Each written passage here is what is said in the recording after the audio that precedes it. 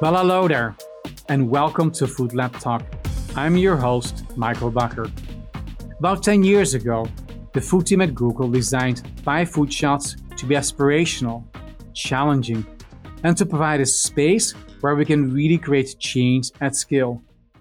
Amongst other things, our food shots applied Google's 10x moonshot thinking to the question, how might we contribute to enabling the planet to feed and nourish 10 billion people in sustainable, inclusive, efficient, nutritious, and healthy ways?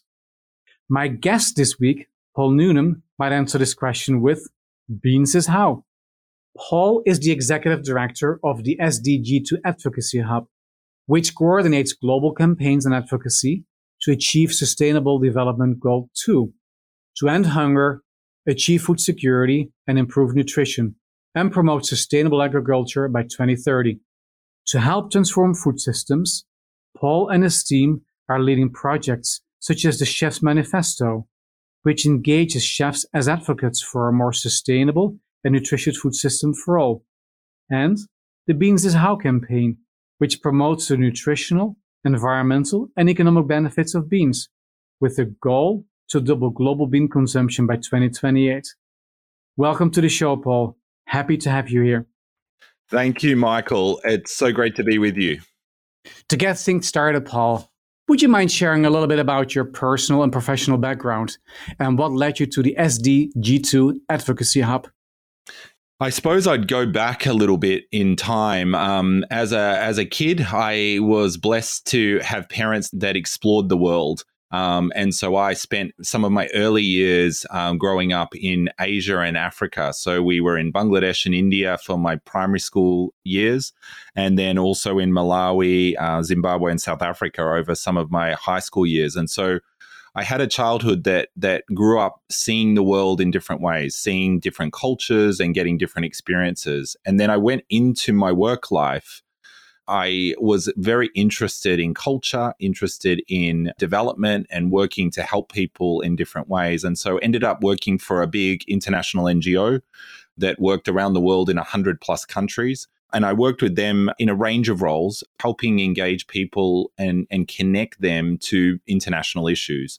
And that led me to the United Nations, where I was working for the World Food Program. And they came to me and said, would you be interested in helping to bring together a network of individuals, organizations, and agencies across the UN, private sector, and civil society to work on food, agriculture, and nutrition issues tied to the Sustainable Development Goals? And so I came in to work on that and set up the SDG2 Advocacy Hub. And it's been a great adventure, I guess, since then in terms of a number of different initiatives.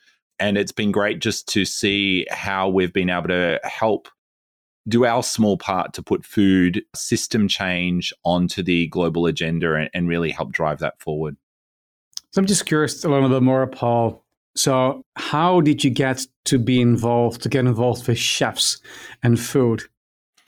When I came on with the World Food Program, there was a lot of conversations. I'd done some work with chefs trying to kind of bridge the gap prior to how do you look at food system issues? How do you look at food security issues? And we'd had some good successes and some failures as well, where we had tried to bring chefs in to talk about people going hungry. And when chefs, their role is to feed people. So when they start talking about hunger, it just doesn't gel. You know, their audience is used to hearing about delicious food, and then they're saying, oh, there's people without food. And it became a kind of a bit of a rub. So we had quite a few learnings there in the early days, and this was prior to joining the UN. And then at the UN, I got asked to work with chefs like Gaston Acurio in Peru and other chefs, and we started to kind of understand the ecosystem a bit. And then I was actually at a meeting that you were at, and it was the first time we actually met. We were at Eat Forum in Stockholm, and there was a meeting, and sitting around the table was an amazing group of people from all different walks of life, chefs and people working with chefs. And they were talking about how do we connect and catalyze chefs and these chef networks that exist around kind of this agenda. And it was through that the kind of work that we started to develop around a chef's manifesto around the SDGs really established. And so it was in that space. And then from there, we've kind of grown that work into a network of chefs in 90 plus countries around the world in all different walks of life working on sustainable development. I remember the meeting. So when you look back to everything that you've done so far, Paul, have there been any really pivotal moments in your career?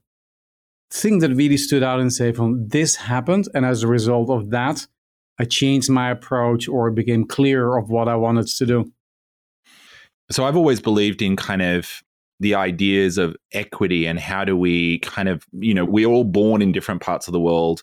It's one thing we often don't have any choice in. We can sometimes have a bit of choice in when we're born in terms of some babies come early and those kinds of things. But the concept of being born is something that unifies us all. And it's something that we don't often have a say in. And yet, depending on where we're born, will depend on what access we have, what opportunities we have, what start in life we have. And so I've always been big on looking at that.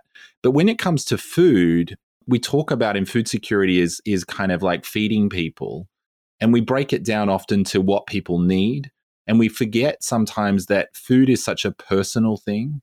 Food is tied to our upbringing, our culture, our religion, there's so many things that will tell us, like what you say is good food and what I say is good food will be similar, but it will also be different and unique. And so around the world, there's like 8 million people that all are unique experts in what they like to eat and what they believe is good for them. And so one of the insights I had was never try to tell people what they should and shouldn't eat. Guide them to information, to ways to make decisions, to ways to kind of improve what they benefit from what they eat. But don't try and say, that's bad, this is good, because what that does is it just polarizes people because of their history. And I think then tied to that is this idea that we should lean into ideas like joy, celebration, rather than guilt when we're actually trying to get people to join us in this. A friend of mine who runs a company in the UK called Toast, which is a beer company made from leftover bread. But he always says that if you want to change the world, you've got to throw a better party than everyone else. And, that's how you gather people. And so I love that kind of visual of kind of how do we make the change we believe, the future we see, more joyous, more of a celebration, and more going forward. And when I learned that, Michael, that really changed the way that I approach some of the work that I do in terms of the partnerships, the dialogue, the conversation. It went from kind of motivating people from that guilt model to motivating people from more of a joy, a celebration, a vision, how we bring them on the journey. Talking about motivation, Paul, actually, what motivates you to get up every morning? Because you're working in a space where, one, you're never done. Two, you influence others, but it's hard to say as a result of what you do today, you're going to impact this. So what motivates you on a daily basis? I suppose I'm gifted with a kind of personality that's very optimistic and eternally looks for the best in people, that believes that when we get down, the only way to kind of move forward is to drive and work harder, to push further, to kind of pivot around a problem and see what are the solutions. And so when I get stuck, I tend to see a challenge. And so that motivates me to kind of really lean in and to move further forward. So for me, it's that kind of internal need to sort of say, how do we do it? To be honest, Michael, when I was younger, I was in the army for a while. One of the things in the army that I learned about my own personality was they would take us on these marches, and it was designed to kind of push you both physically but also mentally. And I was a bigger guy, so they kind of would give me a lot more to carry, and you'd end up carrying people as well because, people would struggle and it's all about the team. But one of the things that I really learned in that space was how to help when you get in a position like that and you want to quit, how to see the next hill. So you break down the problem into, I've just got to get through the next hill. And if I get through the next hill, then it's okay. I can probably break. And then you get to the next hill and then the next hill. And all of a sudden you've achieved your goal. And so to me, that was an amazing learning and insight is how do you break down these big goals or these big journeys into smaller, manageable pieces and almost trick your own mind into a way to get through them. Got it. So before we dive into shifting diets, Paul, I would like to talk to you a little bit more about the bigger picture for a moment. Helping build sustainable food systems is a major focus in your role as the SDG2 Advocacy Hub. Before we go any further, what is the SDG2 Advocacy Hub? So the SDG2 Advocacy Hub is a network built to connect networks across the world. So we look at UN, private sector, and civil society. We're working across food, agriculture, nutrition, and climate adaptation pillars. And we try and create space to connect, catalyze, and convene people. So to bring people together so that there's greater collaboration, greater coordination, greater catalyzing of different things. We then develop networks and narratives, so helping people that come together around different problems have common language that is kind of universal and unbranded in that sense. So branded at the SDG level, but not at the organizational level. So helping to drive that forward. A lot of insight around big global moments and how do we work together in a better way to try and drive forward change as well. So in that context, from your perspective, how do you define a truly sustainable food system? So to me, a truly sustainable food system is something that is good for both people and planet. It is accessible and affordable for all. And it also is contributing in a regenerative way to some of the degradation that we've seen both in human diets and also in planetary space and nature. So it kind of gives more than it takes. It is multidimensional. It's not looking at one problem in isolation. And I think for me, it also is able to be kind of diverse and responsive to different cultural spaces and different walks of life and contexts.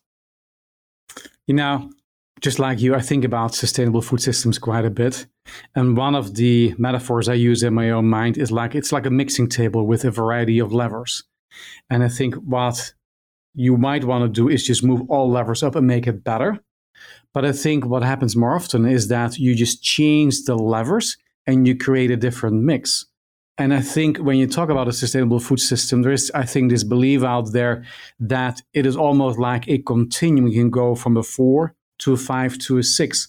Whereas in reality, it is so much more multidimensional, and that both the term food system, a sustainable food system, is really difficult to define.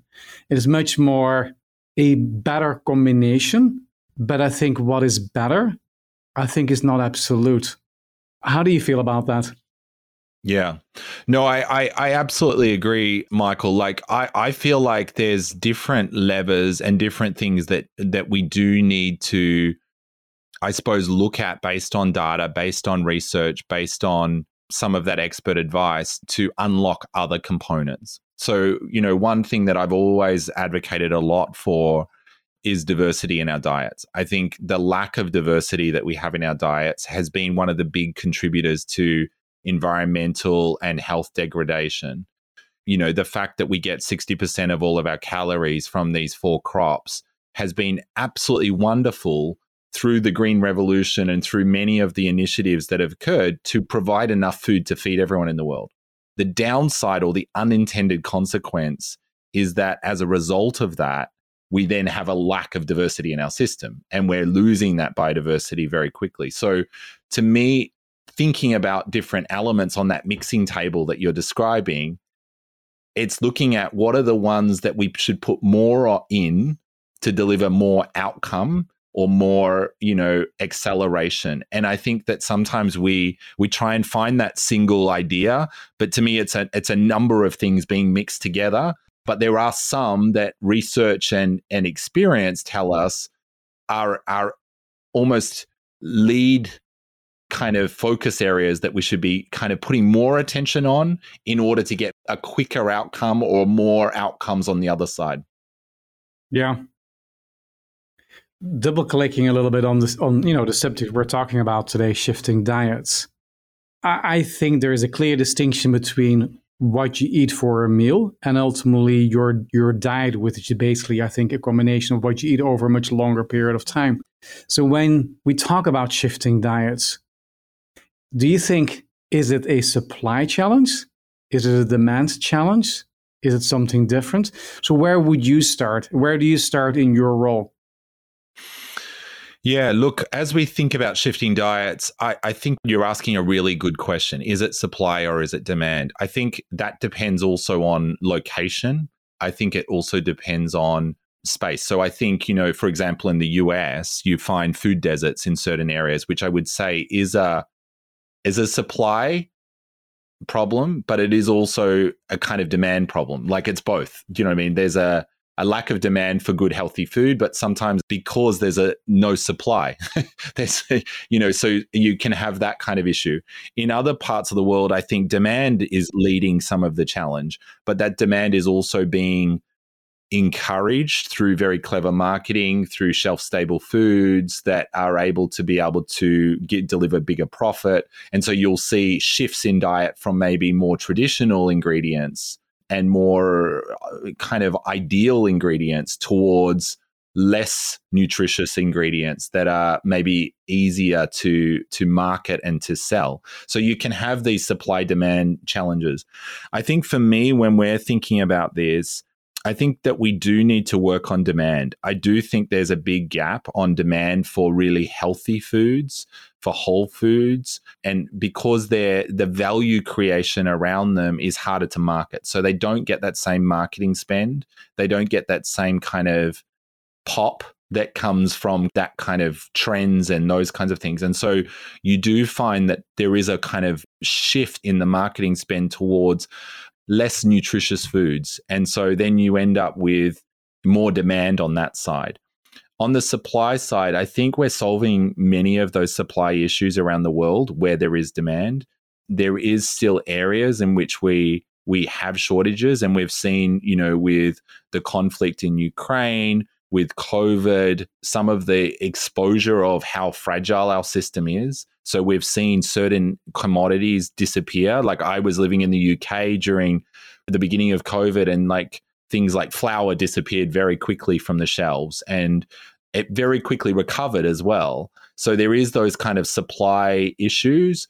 I think at the moment, fresh fruit and vegetables are being impacted by climate change in big ways in certain parts of the world, and the quality of those ingredients is being impacted. So we do have supply issues, but I think for me, changing diet is a lot more about working on demand. And if I can build upon that then, Paul. So what is your core belief of what is driving demand, or how can you influence demand?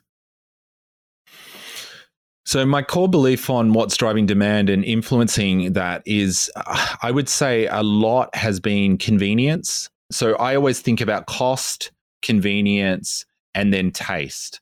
And those three things, I think, are the main drivers for how people approach food purchasing. So I think convenience has been a big thing. As we've seen people get busier, as we've seen people's lives change, we're looking for convenience. At the same time, we're also looking for cost. So the amount that we spend of our budget on food, we've had all these other things we want to spend money on as the world continues to shift. And so the percentage we want to spend on food has constantly been going down. And so you see that there's a couple of interesting reports that have come out. The World Food Programme brings one out around the cost of a plate of food, where they talk about the ingredients and how much of a person's daily budget they have to put in to buy those ingredients. And you see that in New York, it's very cheap and affordable for this one dish, but in a place like South Sudan, it's very expensive. And so you kind of have these differences there. And so I think for me, that is really key. So cost, the convenience, and then taste is also another thing. So what do we like to eat? How do we like to eat? What flavors are we used to? How are they presented to us? How are they packaged in that kind of way? And so for me, it's those three things that are really key levers that we need to be thinking about. What I like about what you're doing, Paul, is the intentionality behind your work. So when you talk about shifting diets, I mentioned at the intro that you work on the Beans is How campaign. So let's talk about it a little bit more. So curious to hear a little bit more about what is the Beans is How all about? And if you can maybe talk a little bit more about the theory of change affiliated with the campaign, because I think that is really unique. Yeah, thanks, Michael. So Beans is How is an ambitious campaign that's kind of been mobilized. It came out of an idea at the UN Food Systems Summit about how do we really change the food system. So a lot of what we're talking about today, how do we kind of wrestle with these questions? And Beans is How has been focused around how do we think about beans, peas and lentils as a way to drive that change. And so the goal is to double the global consumption of beans, peas and lentils and other pulses by 2028. And so the focus of the campaign is how do we amplify and make visible the importance of beans as a simple, affordable solution to some of our global financial and health and environmental challenges. And the idea is to how do we kind of amplify and really make that visible while also uplifting the policy change areas that needed, the academic research that we need to do, and how we bring stakeholders around that in a kind of shared vision. And so we're thinking beans because beans are nutritious, they're good for the planet, they're affordable, they're versatile, and they're also delicious. And in each of those areas, when you start to talk to people, they go, oh, I'd never realized that. You know, they're looking for food solutions to help them on their, in various ways. But beans are nutrient dense, they have protein, dietary fiber. It's great for gut health. There's no cholesterol. They're low in fat. They're rich in micronutrients, and they have things like iron, potassium, B vitamins like folate. So lots of things that we need. I think it's great because they're like a prebiotic. They help your microbiome. So there's something that feeds that. We often talk about probiotics, which are things that come to kind of replace our microbiome or after it's kind of deficient, but this is like helping feed it to be really effective. They're also good for the planet. They're really great for soil and water quality. They reduce the need for synthetic fertilizers because they take atmospheric nitrogen and they create it into a way that's usable for a plant usable form. They work with the bacteria in the soil to actually be able to actually create nitrogen that they can use. And they use lots of less water often than other crops. So there's a huge amount of benefit there. They're also just parts of lots of different global cuisines. They're every part of the world has a bean dish or a pea dish or a lentil dish that ties back hundreds of years. And so there's this kind of beautiful diversity that you can see as well. So, I mean, that just gives you a bit of a snapshot of why, but you were asking a little bit about our theory of change. And I just want to talk a little bit about that. So the campaign has built a coalition that now has over 60 organizations and growing each week.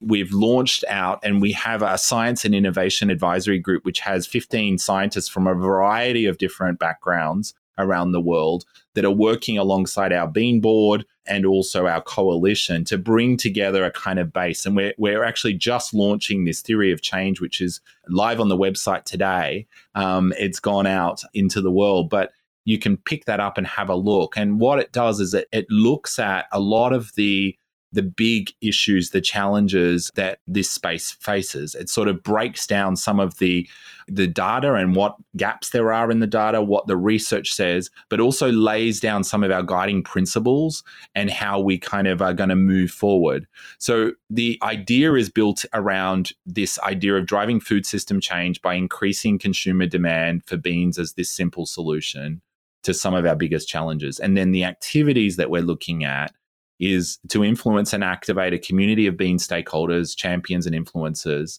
So this includes chefs, young people, social media influencers, bean producers, to really help lift up beans as a visible, accessible, and desirable. And then at the same time to work with decision makers as to the value of beans in tackling their policy agenda. So thinking about dietary guidelines, thinking about subsidies, thinking about how they incentivize building this in from a soil improvement. There's so many examples of this. There's dietary guidelines being looked at in 3 or 4 countries at the moment. They have a massive impact. The US is doing it, Australia, Germany, A number of countries are looking at them at the moment. But then there's also countries like the Netherlands, which are looking at beans as a solution to some of the protein shift commitments they've made, and also the nitrogen and soil challenges that they're facing. And so lots of different decision makers looking at this for different reasons. And our outcome is like to see this global bean consumption go up by 2028 and build a model that can actually then be replicated into other areas. So we're not saying that if we just double bean consumption, we solve all of our food system problems. What we're saying is, here's a really good place to start. And if we can do this, we can then potentially use this model for further behavior change and further food system change that's tied to the SDGs to help accelerate that. We might look at seaweed or ocean foods or millets. There's so many different foods that should be more present in our food system. And we're just saying pulses and beans and legumes are really something that almost everyone agrees we should be eating more of. Yeah.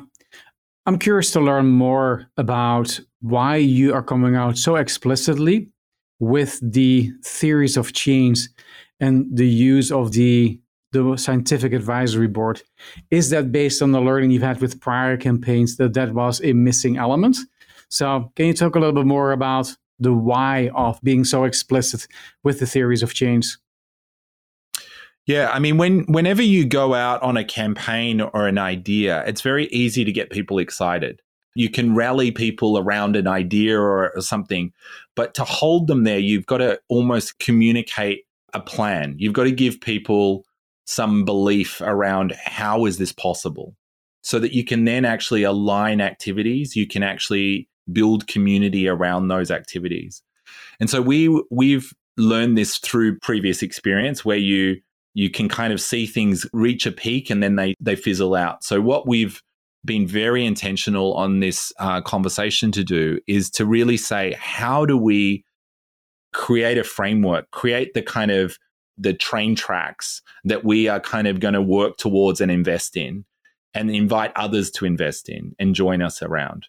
And so we wanted that to be really clear. There's a lot of debate in the food system where scientists will disagree, counter each other. There's lots of different agendas. And so we wanted to bring together a variety of thought leaders into our science innovation group, from behavior change right through to agricultural and seed breeding, through to consumption, driving, to measurement, all different walks of life, medical and health, to be able to say there's not one element here. This is actually about a multi-stakeholder, multi-dimensional approach.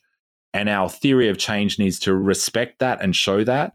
But then at the same time, we need to package that in a way that kind of gives everyone a bit of a game plan so that we can align the community around that. And so then whether it's a company in Latin America or a lobby group in Australia working on getting people to eat more grains and more nutritious food, or a big company, they can all kind of see how they can contribute to this approach and this plan.